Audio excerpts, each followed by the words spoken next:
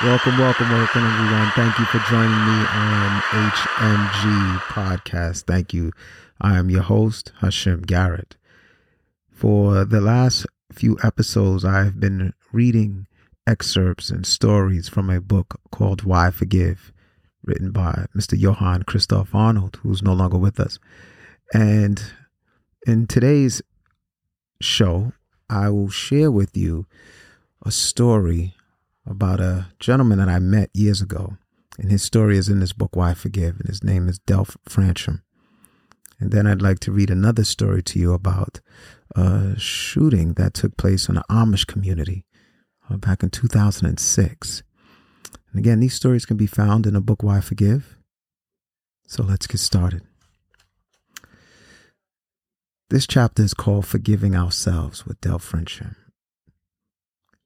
The author goes, for many people, the problem of guilt cannot be solved with another's forgiveness or by an external means at all. For them, peace of mind comes only when they are able to forgive themselves. I first met Delf Francham in 1954. That was the year he moved from the United States to the remote South American village where I grew up and began to teach at the local school.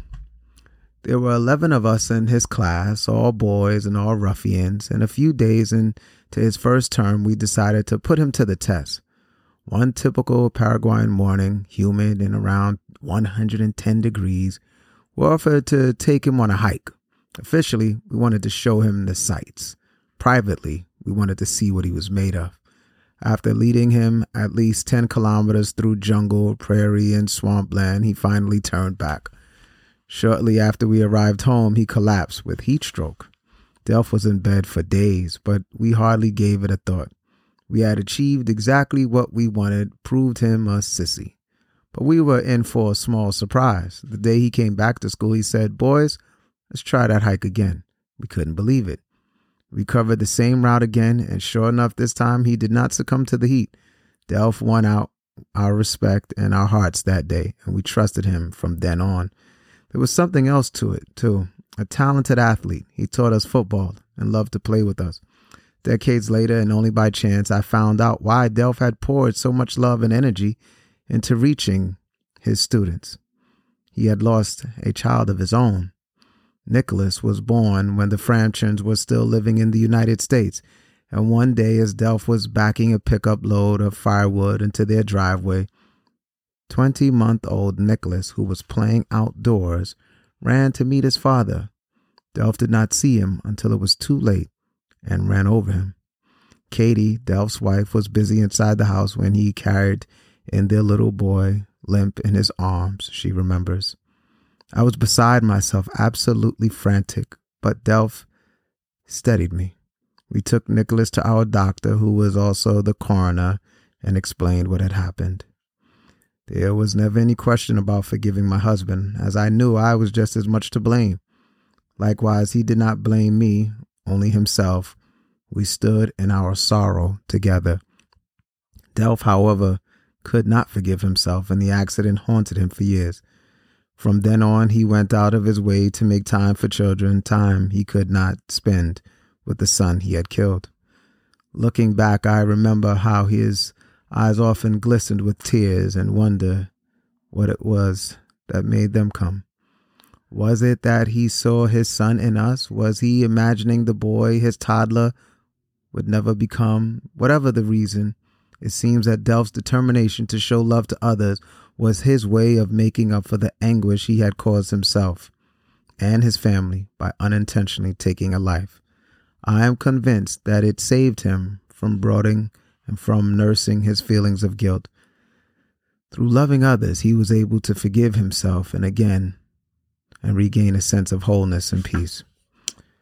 That was the story of Delf Francham, who, as you heard, unfortunately killed his son. And the amazing part about that story is I remember doing speaking engagements with Delf in United Kingdom and over there in the UK, and the students would sit there on the edge of their chairs as he would recant that story. And it was always fascinating to see in the responses from the children and to hear the responses of the children of how courageous it was for him to get up there and share a story as emotional as it was. And I can say firsthand, I saw him pour into a lot of kids, and he was always filled with compassion, and he was a phenomenal gentleman. And so today I want to now just finish up with, so that was a story about learning how to forgive yourself. But what if you're not the one who's the perpetrator, right? And so let's take a journey on this story. It says on October 2nd, 2006, a milk truck driver named Charles Roberts walked unannounced into a one-room Amish school near his home in eastern Pennsylvania and ordered the boys and the teachers to leave. After tying the legs of the remaining girls, Roberts prepared to shoot them execution style with an automatic rifle and 600 rounds of ammunition that he bought for the task. The oldest girl, a 13-year-old, begged Roberts to shoot me first and let the little ones go. Refusing her offer, he opened fire on all of them, killing 5 and leaving the others critically wounded. He then shot himself as police stormed the building. No one may ever know his real motive, but Roberts apparently told the children in the school that he was angry at God for taking his little daughter, who had died as a baby several years earlier. Within hours, the story captured the attention of the news media around the world. By evening, television crews had clogged the small village of nickel mines. They stayed for almost a week until the killer and the victims were buried. Brutal as it was, the massacre itself was soon eclipsed by a remarkable second chapter to the story: the forgiving attitude of the families who had lost their daughters. In fact, the blood was barely dry on the schoolhouse floor when members of this deeply religious community approached the parents and the widow of the gunman to offer their sympathy and to ask how they were doing. It went beyond talk. The Amish even set up a fund for the shooter's widow and her children. Food, too, was collected for the gunman's family. On the same day of the massacre, a reporter came across an Amish man making the rounds of several local farms, gathering donations. Most surprising, grieving families accounted for about half of the people who attended the killer's burial, during which they again reached out to his widow, Marie, and her 3 children.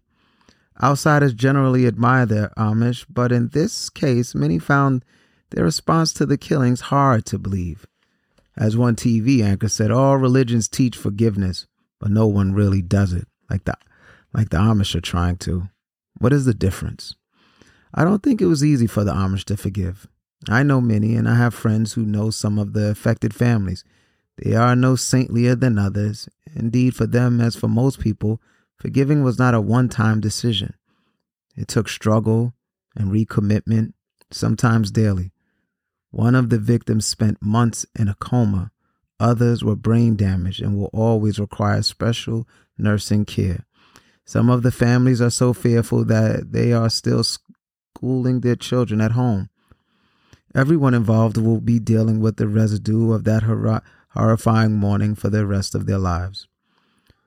But as far as open anger or hostility goes, the Amish hold, as they have for centuries, that it is destructive, a waste of energy that will hold them hostage and ultimately kill them, just like their daughters were held hostage and killed by someone else's anger.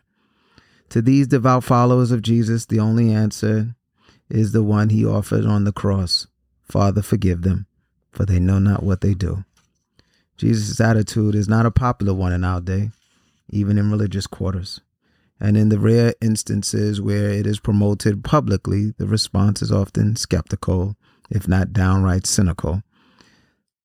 Such was the case in 2005 when the Serbian Orthodox Church surprised observers